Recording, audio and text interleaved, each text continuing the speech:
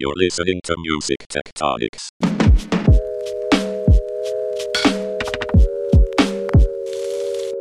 Welcome back to Music Tectonics, where we go beneath the surface of music and tech. I'm your host, Dimitri Vitsa, and I'm also the CEO and founder of Rock, Paper, Scissors. We are a PR firm that specializes in music and technology, the combination, the overlaps, the Venn diagram, both of them. You should trademark that. I like it. Venn diagrams. Oh, you can tell this one's going to be a good interview because I've already got the laughter of Kirt Debique here with me. Hey, Kirt, how's it going? I'm doing well. Thank you so much for having me on the show, Dimitri. Yeah, great to have you too. Kirt is the CEO and CTO of Syncfloor. I've had the privilege of working with him on the rock, paper, scissors side of things, but we haven't had you on the podcast yet, so I'm so excited to dive in. I'm in. And you do a podcast as well, which we can talk about in here as well. So yes, Sync Love is something that we're doing with the first podcast season is going to show up in the next couple of months here, and we actually have an editorial site that's out now at synclove.com. Awesome. Well, we I don't even know if I plan to ask you about that, but let's talk about that. But first, let's get people started if they haven't heard of Syncfloor. What is Syncfloor? Sure, of course. So Syncfloor is essentially two things. First and foremost, it's a marketplace of commercial music. Available for use in productions of all kinds: advertising, film, TV, video games, podcasts, etc. And we've built this marketplace around a technological concept called natural language music search. And so we make this really fun, intuitive discovery available for people coming in to find music. And then we make it really hassle-free for them to license the music, because we focus on the rights being really fully controlled with our partners, such that, sort of the end-to-end purchase feels more retail-like. And so that's the sort of core thing that we built. In addition, and you'll find that essentially if you go to syncfloor.com or songsforpodcasters.com, those are sort of expressions of that particular marketplace that we've done. Secondly, Syncfloor is a platform, and in particular a platform to allow websites, services, and applications to connect into great music for use in their scenarios. And that's something that we're seeing more and more of in today's world. So from fitness to podcasting to gaming, all to programmatic advertising, there are all these different scenarios where people are wanting to get access to a corpus of great music in a way that fits their needs, both technically and economically in terms of integration. And so we are providing a platform to do that. The first instance of that platform is what we've enabled for our partners so that they can actually expose storefronts for their catalogs. And we call those things sync stores. And, sync stores are, in some sense, you can think of it as very akin to Shopify. In terms of what we provide for our partners there. But we continue to extend the platform so that people can use it in all sorts of use cases. Okay, so let me see if I've got this right. If I want to license music for something like a video, for example, maybe I'm a small business and I'm doing a commercial, or maybe I'm a music supervisor at a major studio or something like that. I can go to Syncfloor and I can do some searches and find some stuff. Or if you're a podcaster like Dimitri, you can go find music there. Right, yes. So that's one. Two, you have this ability for other people who are building platforms of their own. You mentioned fitness, maybe other types of apps. You said programmatically created advertising, marketplaces, video makers, things like that. They can actually plug in, is it through an API to get access to the same catalog? That's right. So where we started with that is that we first said, oh, well, what if we could take the same stuff that we use to build syncfloor.com and songsforpodcasters.com, those marketplaces that people come in a turnkey fashion to find music to license. What if we could actually expose that such that our partners can actually say that, hey, if you come to my website and you're browsing my music, you can go to a sync store and actually search for the stuff in my catalog. That's kind of how it started. From there, we actually then extended it so that if you're browsing and you're looking at an artist page, you can directly go to commerce for music licensing for an artist. And then we extended so you could do that for a song, so that actually in some of our partners' sites, like you're literally on a page with a song and there's like a little license button, kind of like a PayPal button, and that goes straight into commerce for music on that song on our site. And so we said, okay, what if we could really kind of extend the platform so people could have lots of deep levels of integration into music licensing commerce? And then once we started doing that, we found that on the other side, clients, and so fitness is a great example, started coming to us and saying, hey, I'm a boutique fitness service, and I'm trying to create a great video on demand library of classes for my clients, for my subscribers. Where do I get easy access to a great corpus of commercial music that's high quality, and that the terms are set up such that I can really, make that work for me in terms of what I'm trying to do? And that's where we started saying, well, wow, we can continue to extend this platform such that people can use that both in a no-code turnkey fashion, as well as if you wanted to deeply integrate it into a mobile app a la Clubhouse, and adding music to that, for instance. And so that's sort of something we're leaning into now as well. Got it. Okay. So it's almost like, I see it almost as three different pieces, like a self-service website, a Shopify-like experience for existing catalogs that you're already doing deals with, and this integration opportunity with other apps and platforms that just want to. You got it. Cool. You got it. Gotcha. Well, I was going to ask you how Syncfloor differs from other web portals that do sync. You mentioned some of them right there. Give me a minute before we get into the natural language processing, because I do want to dig into that, but let's not go there quite yet. It seems your focus is on commercial music, not production libraries. That's another difference. And on independent music, not major label content. That's right. Let me ask you, I've got some guesses, but why those two? Why we did that? Those two differentiators. Of course. Well, where we saw the opportunity. So maybe to take a quick step back, I came at founding with my co-founder Sejan McFarland, Syncfloor, based on my own experience having a small independent music label in Seattle called Brick Lane Records.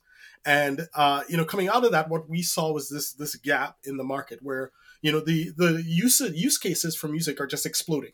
Right, like there are lots and lots of places where people want to integrate the use of music, both in traditional media sense as well as new entrants in terms of small businesses and independents doing podcasting, or startups doing games, or what have you. Lots and lots of people were like, hey, I want to go find some music to use. And as it turns out, the independent music sector has the most beautiful, diverse corpus of music that I could imagine for use in this. But it's a very difficult sort of ecosystem to navigate because it's very fragmented. So if you sit there and you think, okay, well, where do I find that great music? You could go to the thousands, tens of thousands of possible, even at the label publisher level, right? In terms of these small independents. And then of course it expands even more if you think about artists. And so, there it was like, how do we help people navigate that ecosystem? And so that's where we thought about this idea of aggregation of commercial music. And then the other part was that rights around music is very complex. So a lot of times when people go to production music libraries, they're going there because the price is at a certain point, but also that they don't have to think about all of the other aspects of, the rights that they have to get, and are they getting all the rights for stuff, and, et cetera, et cetera. But usually they think, okay, what I have to compromise is in terms of, quality and diversity of the music I'm going to use and how well it will lift my narrative. And we said, you don't have to make that compromise, right? Commercial independent music, if we do our jobs right, we've aggregated and curated the best stuff for you to come and in an intuitive, fun way, find the music you want and in a really simple, straightforward, hassle-free way license it. And so that's where we saw the gap. That gap isn't there for major label music. In fact, with major label music, it's almost a different kind of thing, right? It's that the price points are not where they want it to be, and the rights regime is super complex. And so people, tend to be like, hey, I'm not even going to try to worry about that unless I'm, a major studio willing to deal with, for instance, that type of thing. I have a question for you. Maybe this is stupid. Look, I know a little bit about sync just from being in the business for a while, and I understand that there's two sides to the license you need there, because obviously you need the recorded side and you need the publishing side. The songwriters and the rights holders and administration on the writing of the song, the writing of the composition, the lyrics, and so forth. But then also you're using somebody else's recording of that, and so that's the label side or the master side. So I understand that that's part of what you're talking about. Is it's hard to navigate that song by song. What if one says yes and one says no, or one wants this money and one wants that money? It's complicated. So you've set up the system where all that stuff is pre-cleared for the use of video in sync. But now you're talking about podcasting too. I don't know what the license of podcasting looks like. Is it the same as sync? And then what about these other use cases? Do you have to renegotiate those pre-cleared licenses for those different types of uses as well? Right. So the way to think about it isn't so much from the perspective of pre-cleared. I think is maybe the first thing that I'd say is that. So you're exactly right that the music, part of the complexity there is that there are these two sides, the recorded side and the composition side. And then it gets even more complex because usually, especially on the composition side, there are multiple writers involved. And if there are multiple writers involved, there are potentially multiple entities that are representing those writers involved. So Fun you stuff. can very quickly go from, okay, I'm looking at a song to I'm negotiating with 3 or 5 or however many, business entities that have some rights in that song.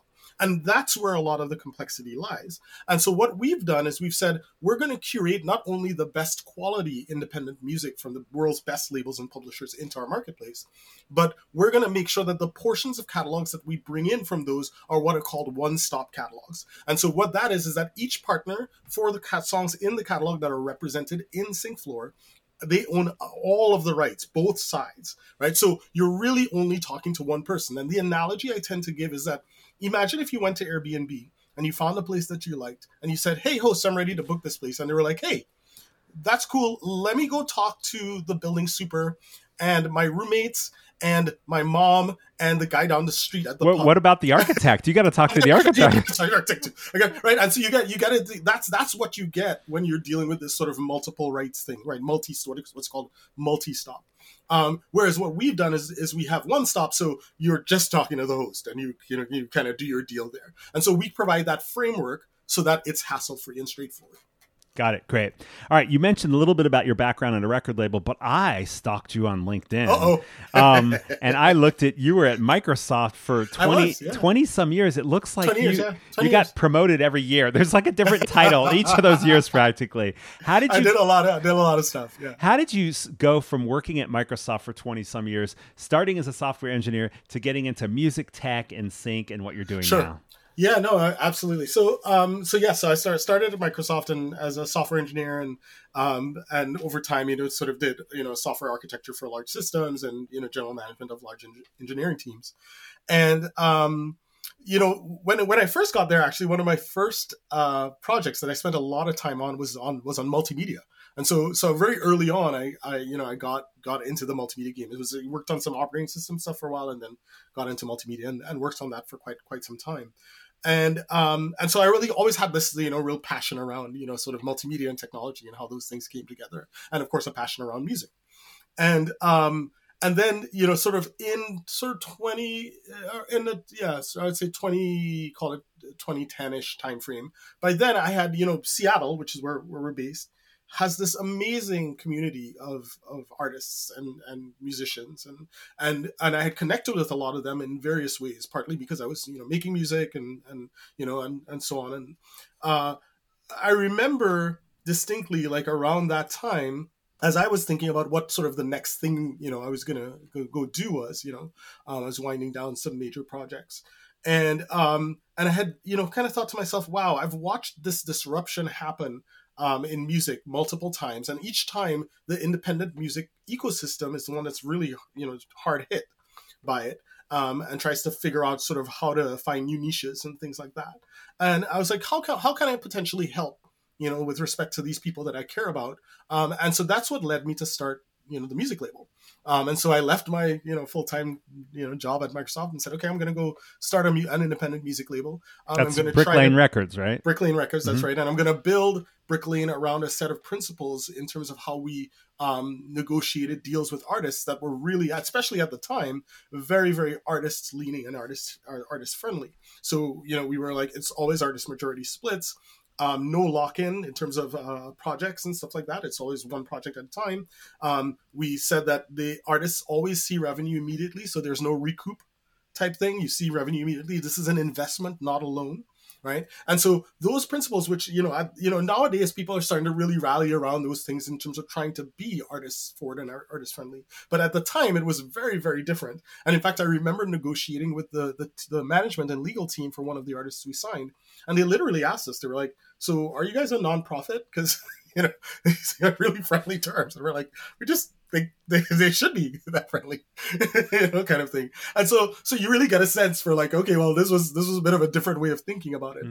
And that's where I, sort of learned the music business and really learned the gaps that were there, especially in terms of providing and getting opportunities for independence.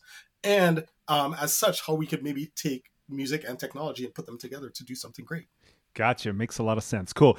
We're going to take a quick break for an announcement. And when we come back, Kirt, I'm going to ask you a little bit about what you've seen since that time with the label, how licensing for music, film, video has changed in the time since you've been involved. We'll be right back. Let's meet up next Tuesday. We host Together Tuesdays, a virtual meetup in the Music Tectonics community app, the social network for music tech. Starting at 2 p.m. Eastern, that's 11 a.m. Pacific or 7 p.m. in the UK, join the Music Tectonics team in the app. Post, comment, share links, and use the tag Together Tuesday to get involved. Ask each other questions, discuss recent podcast episodes, or share the music tech and music biz news of the week. And if you're a member of Clubhouse, I'll be there at the same time for an audio-only music tech chat.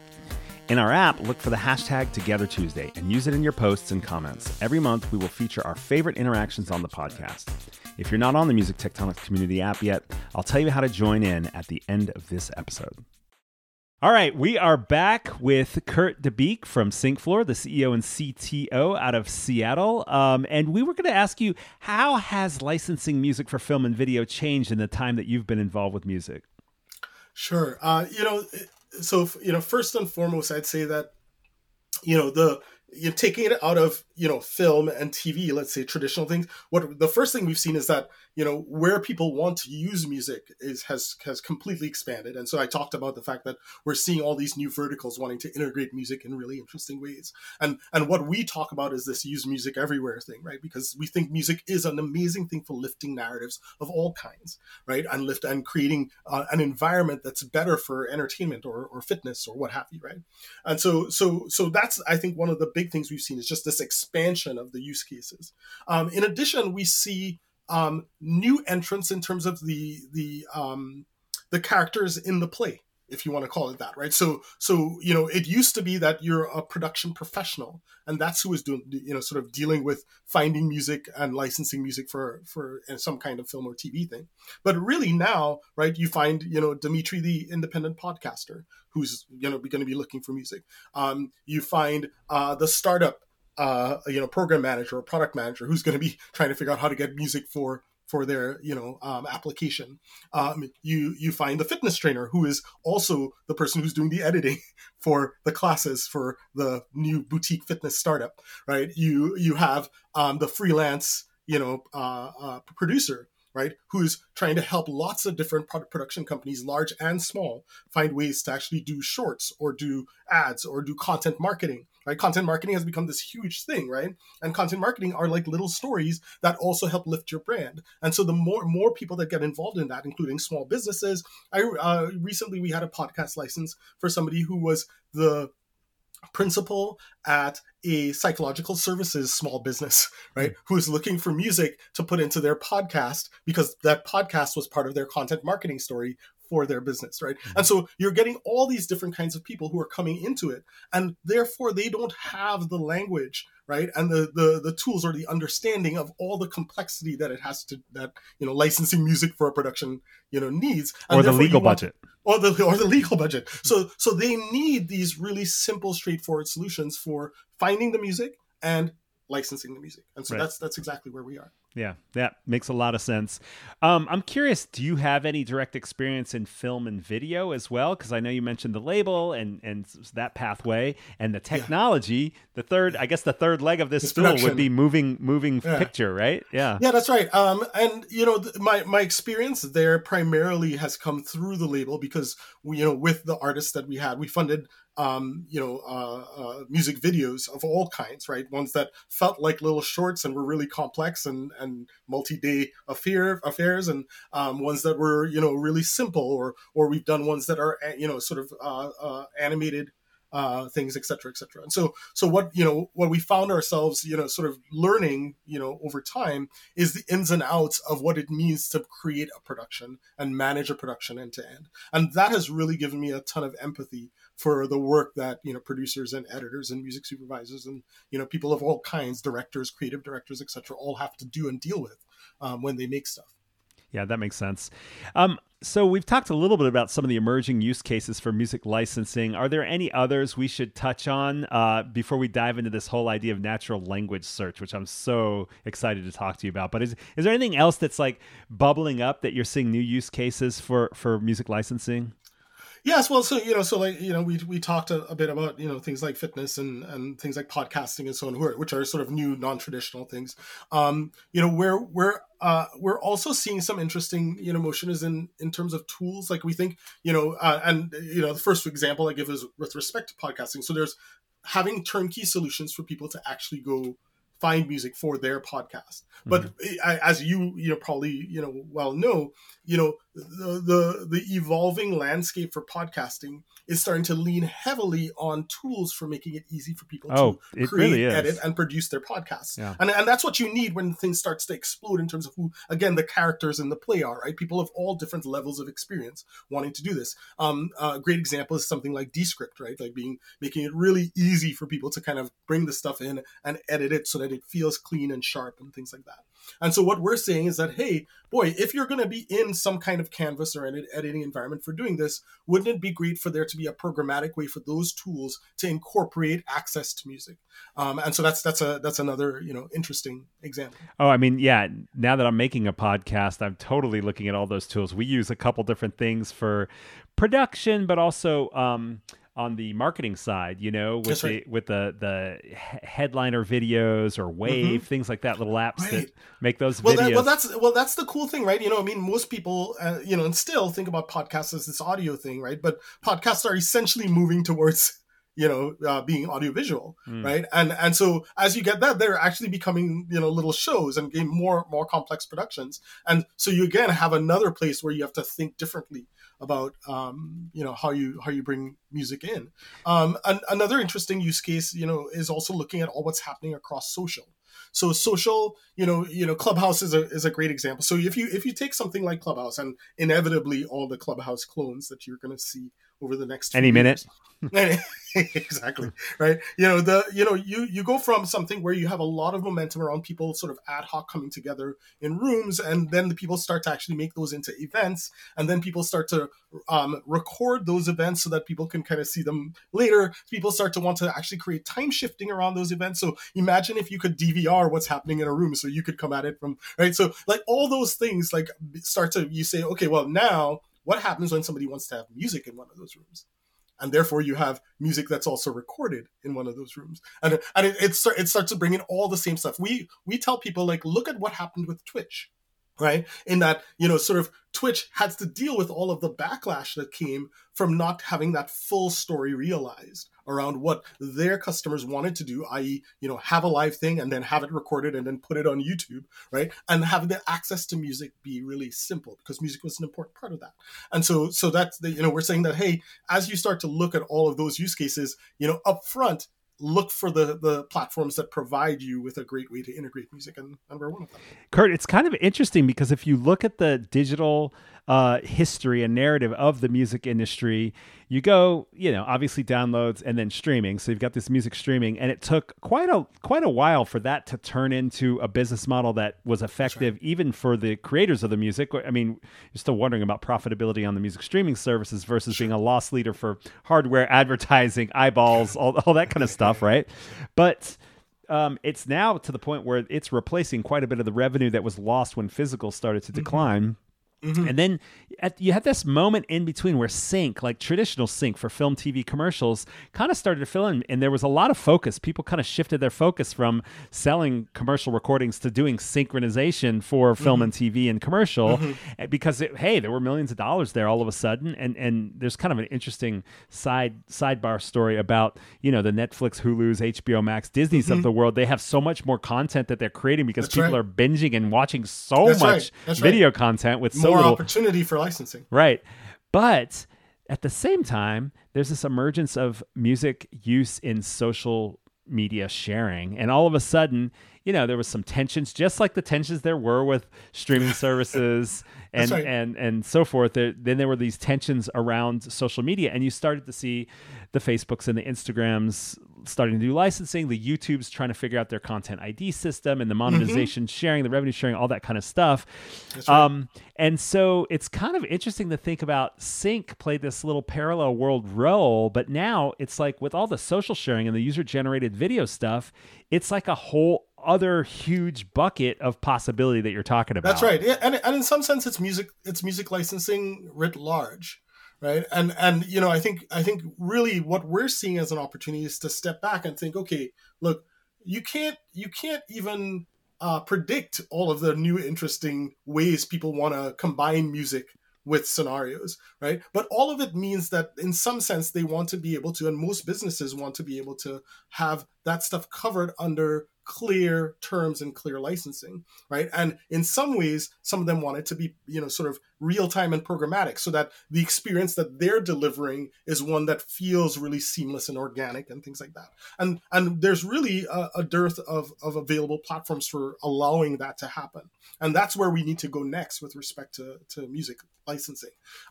Even if you go back to stuff that's semi-traditional, what's really been happening is that you went from people doing, let's say, advertising in ways that were, you know, big budget, complex productions, and a certain number of them, and that was certainly attractive, to now, you know, the content that's being created that, you know, is essentially advertising, i.e. content marketing. There's tons and tons and tons of that stuff just being made, right? And so you have, even whether it's a big company or a small company, looking to license stuff, you know, lots of a larger volume of stuff at a different price point because they're just churning out lots of content. It's the way to stay relevant, is to have interesting content there. And of course, music is all about making your content interesting, all about lifting the narrative in there. So yeah, cool. Yeah, lots of opportunity. Lots of opportunity.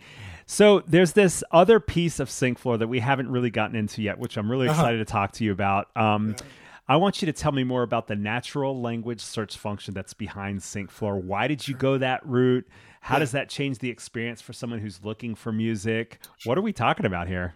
Yeah. So you know, so it came from, you know, again from that experience with the label. So, you know, we were trying to figure out how we attached to interesting synchronization opportunities, and were represented by a couple of different, you know, sort of sync agencies and so on. And, you know, what we found is, as at the back end of that, we would see sort of these briefs that would come across, right? So essentially the way the process worked, right, and still does work to a large degree, right, is people would, you know, sort of send a paragraph creatively describing what it is that they wanted to have the music represent or do or lift, right? And that you know, sort of paragraph of sentiment and references and things like that, because people would include artistic references or song references and things like that in those briefs, right? That's what somebody then at the other end would have to interpret and try to figure out by digging through their own crates of music what might match that, right? And it's really looking at that where we said, well, you know what, we're not going to replace, you know, the human element here, because the human element is important in terms of the final overall interpretation of if this thing is going to be right when lined up against picture.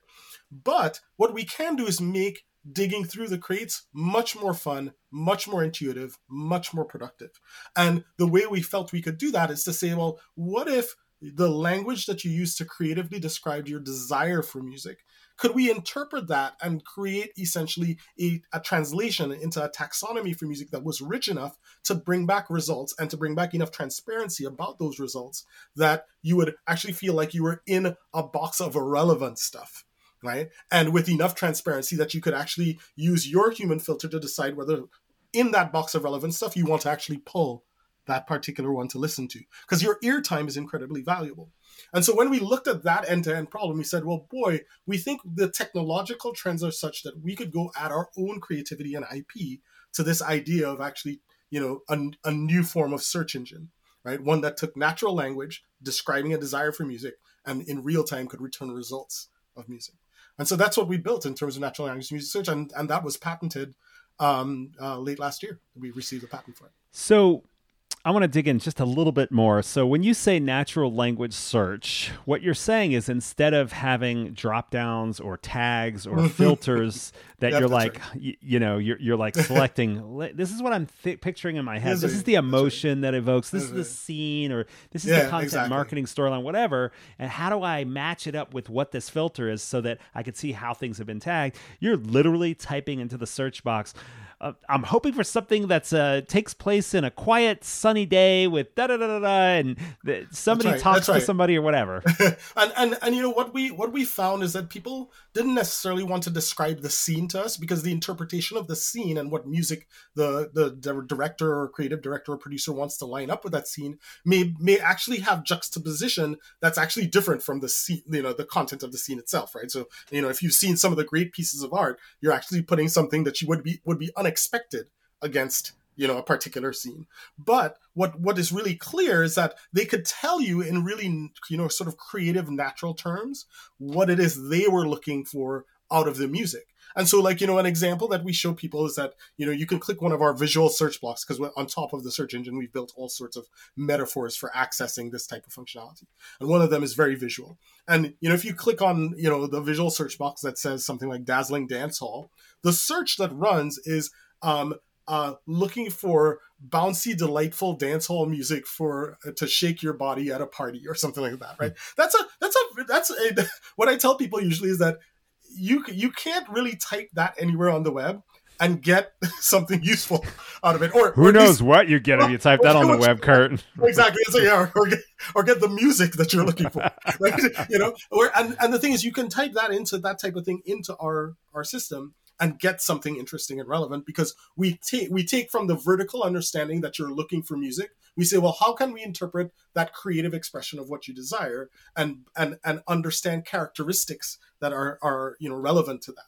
And what we found is that when you combine that type of creative expression, that sentiment expression, with the ability to also interpret references. So you can also say things like, I'm looking for thoughtful indie folk like Sufjan Stevens with strings. Right. And when you say something like that, we can actually out of that pick out the fact that, oh, hey, yeah, we recognize that you said an artist. Oh, you recognize you said a sentiment. Oh, you said a genre. Oh, you said an instrument, and you wanted to have that. Right. And bring back for you something that's interpreted all of that interesting data that you gave in that simple sentence fragment. I bet you have a lot of people who just want to go and play with the search.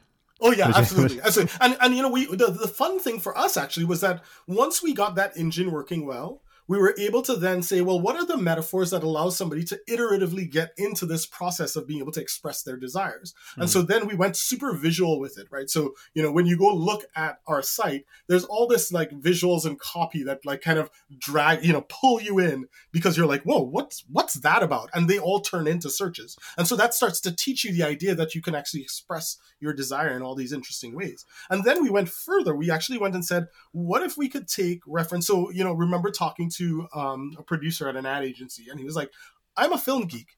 When I start a project, I'm thinking, oh, I really want it to sound kind of like American Beauty, or I really want it to sound kind of like Lost in Translation, or I want it to kind of sound like Halo, right? And so then we said, well, if we could actually describe those things in the creative, expressive terms that our engine understands, i.e. just type in the description for it, right? Then it could actually then go map, your expression that just says, I want something that feels like Halo, right? To a bunch of really interesting characteristics and bring back that back for you. And so that actually then took things to another level, right? And so we still think that there's tons and tons of room for us to continue to innovate here. And so we're really excited. Is it true you have a poet on staff? Our staff is amazing. We have lots of amazing musicians, people who are poets. We have across all sorts of genres. Our music. So when we built our music analyst team, we felt that what we really want is people who were in touch with music and the feeling of music in a way that was significant, very visceral. Right. And so ultimately what you end up doing is finding, these amazing, musicians and artists and having them participate in that process analysis, right? So I love it. I think it's so much fun to think about how much work went into looking at lyrics and talking about what represents feelings and melodically. And we still do it today, which is super fun, right? We'll sit there and have super deep debates about classical music and how you want the taxonomy you want around classical, which by the way is really hard. The doing a good classical taxonomy is one of the things that time and time again most music systems end up doing a bunch of stuff around mainstream or even independent music, and then they go, oh yeah, classical music, we need to tack that on. It's a whole other species. And that's why you sometimes have these specialist services, right, that are just about classical music, because they know that people want to express things differently there. And so we're going through some of that same evolution ourselves. It's going, okay, did we do enough work around the classical taxonomy? Can we make that better and things like that? I'm curious. Are you expecting for the search functionality and the engine to be used in other? I mean, this seems way broader than Sync. It reminds me of when Pandora did their music genome. Except that's right. Theirs was a lot of acoustical stuff, and this lyric-based thing that you have going. As I'm sure that some of the emotions are also melodic and things. Yeah, we sort of mix what we think of as sentiment and themes, and of course, a very deep in taxonomy around genre and things like that. So we have sort of a mix of a lot of different things that help us be sort of the type of high quality engine that we have. But it's funny that you say that. What we're seeing, especially as we talk about the platform for connecting sort of different use cases into music, we see that as one of the first big expansions of it, because when you think about what the platform provides, is it provides essentially discovery, secure media access, and a licensing API, a licensing action, micro licensing, and things like that. And so that's what you pull together to kind of say that you have a platform. And so discovery now gets sort of pushed into more use cases, because you want to expose it for people to do sort of interesting things that we don't even necessarily do in our marketplace, right? And so that's the kind of the first place. We have been asked about this idea of like, okay, what how do you couldn't this be used as a consumer? Right, totally. On a streaming service many times. And the thing is that as a startup, we kind of need to retain focus. We think that the market opportunity that we have ahead of us in the context of music licensing and being an engine for connecting people to this great corpus of music for licensing in lots of use cases is huge, and we have to focus on that. And we have this differentiating technology that lets us sort of wedge into that. We're open to conversations about other uses or things like that, but it's just not it doesn't help us to try to do everything. So we're like, look, we're going to go focus on the thing that we think we have ahead of us that's big. Well, I do think this recent emergence in audio is going to create some interesting opportunities here, because audio search, using your voice for search, once you have the kind of taxonomy and sentiment analysis and all that stuff that you have that works with natural language, the way that people talk, because natural language is how people talk.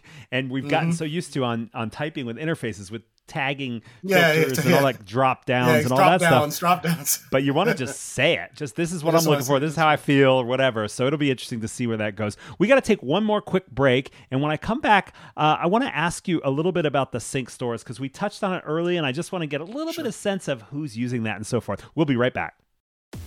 We're giving Music Tectonics listeners the chance to speak up and win a prize. Every week, we pose a big question that you can answer in the Music Tectonics community app.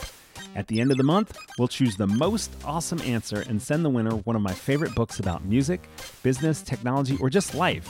This month's prize is David and Goliath, Underdogs, Misfits, and the Art of Battling Giants by Malcolm Gladwell. Okay, you ready for this week's big question? When a song in the soundtrack perfectly suits the scene in the movie or TV show, you have sync experts and innovators like Kirt Debique to thank. What's your favorite sync placement? A musical track that makes a film, TV show, or ad great even though it wasn't written for the purpose. Look for the post that goes with this episode in the Music Tectonics community app.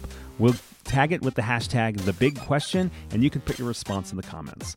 If you're not a member of the app yet, we'll tell you how to join at the end of this episode. Now, back to the show. Okay, we're back. And Kirt, like I said, I want to ask you, you have these Shopify-like sync stores, you call them. I'm just curious, tell us a tiny bit more about that about aspect of the business. In particular, what are some of the companies that are using the sync store, and what kind of, what's emerging from that? Yeah, so like I kind of touched on earlier, what we found was that as we built, the platform to enable us to build our own, sort of marketplace applications, our partners were also looking for ways to integrate, sort of access to their catalogs, and whether that be at a broad level or at an artist level or at a song level, or have their artists actually be entry points into licensing for their catalogs and things like that on their own websites. We found that everybody was kind of, having this huge desire to take the metaphors that we built and express it, but like locked down to their space as such, right? And so what we found ourselves doing is saying, well, you could use our platform to build that, right? And we can make it really easy for you to do that. And when we looked at what the sort of analogous things that were out there, it was just like having, like Shopify enabling people to build, retail stores, digital retail stores, right, on their platform. And we said, oh wow, yeah, we can do something similar to that for our catalog partners. So what you have is first and foremost, any catalog partner in our index automatically gets one of these things, and we have different tiers of them. And then the ones that are doing sort of really sort of deep integration are folks like Bodega. Bodega is an arm of Symphonic Distribution, and so they have a sync store that's really beautiful and very deeply integrated into their domain, etc.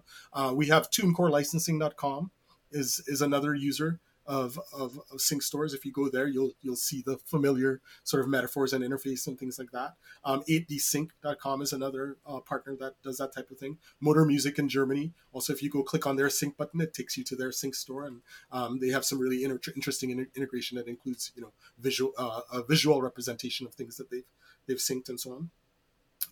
And so I can keep going. Two Dutch is another partner in Holland that does some deep integration there, and so we're finding everybody's looking to do it. And so some of these companies they're basically, when there's sync opportunities, or when people are, whether it's sync or micro sync, are looking to license content, they can just direct them there, and it's like a turnkey solution. That's right. It's a turnkey solution for them. They don't have to do a whole bunch, right? And that's what we're trying to enable, is both on our sort of, if you want to think of it as the sell side, so catalog partner side, as well as on the buy side, where people are trying to do other kinds of integration or trying to resell, our the content in some sense to others. They can build on these metaphors and expose it to their clients. Cool. Well, I just have a couple more questions for you before we wrap up here, Kirt. We've talked a bit about this growing interest in sync because of all these new use cases and so forth. Where do you see that going in the next couple of years? I'll kind of reiterate the key ones for me, right? First of all, I see, sort of new media, so podcasting is going to continue to explode. And I think people are going to be more and more, in order to differentiate yourself, are going to want high quality music that they can access and license in a straightforward way. And so I see that being a great place of opportunity. I see a lot of what's happening in the content marketing space as a great opportunity there, because companies, large and small, independent, small businesses, larger companies, are putting more and more content out there that is essentially walking the line of documentary and advertising, right? And you're going to find more and more of those things wanting to use great music. And then, sort of this deep integration of music into different kinds of things, like, whether it's in social fitness and so on and so forth. I think those are going to be, really, really interesting things happening in the next few years. It is crazy to think about all these use cases and how its potential, the potential there is for growing the monetization of music as a whole. Like, right. If everyone becomes a creator, everybody becomes a music supervisor or a soundtrack maker for podcasts, right, or whatever it is. Right. It could be anything from UGC video content to audio, right, to things we haven't even thought about yet, right? Exactly. And so instead of people paying their fractions of pennies towards their streaming services, they're actually paying dollars or hundreds or thousands of dollars for one-time use of stuff. It becomes like a really interesting model for monetization in the industry. That's right. And we're all, we're, in some sense, we're all becoming creators, right? So the creator ecosystem, the creator economy is exploding. And so the more creators there are, the more opportunity there is for creators to use music. And that means great opportunity for music licensing, and therefore for artists, and in my view, therefore lots for the independent ecosystem. And we're here to make that happen.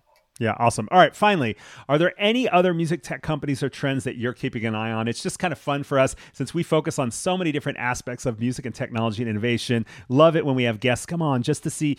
We don't have to talk about anything you're doing, just something that you're like, oh, right, this is kind of cool. If I wasn't doing this, I'd be doing that. I'd be doing that. Anything come to mind? Well, yeah, sure.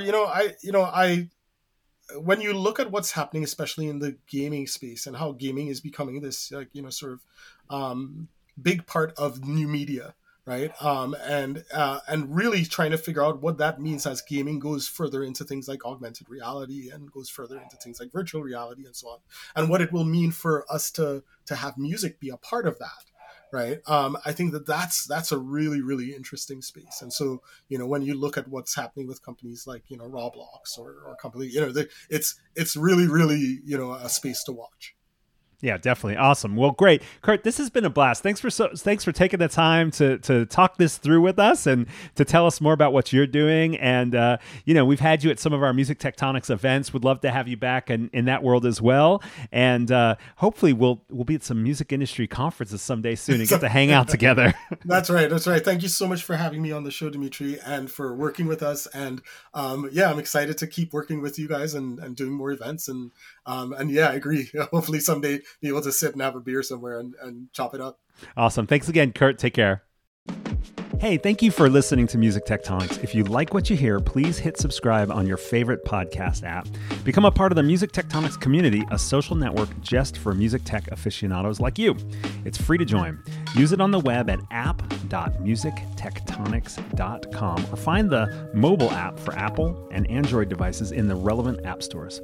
Connect with people from all corners of music and tech, answer the big question, and meet me there on Together Tuesdays. There's more about the community app, this podcast episode, our annual conference, and our newsletter at musictectonics.com. Peace!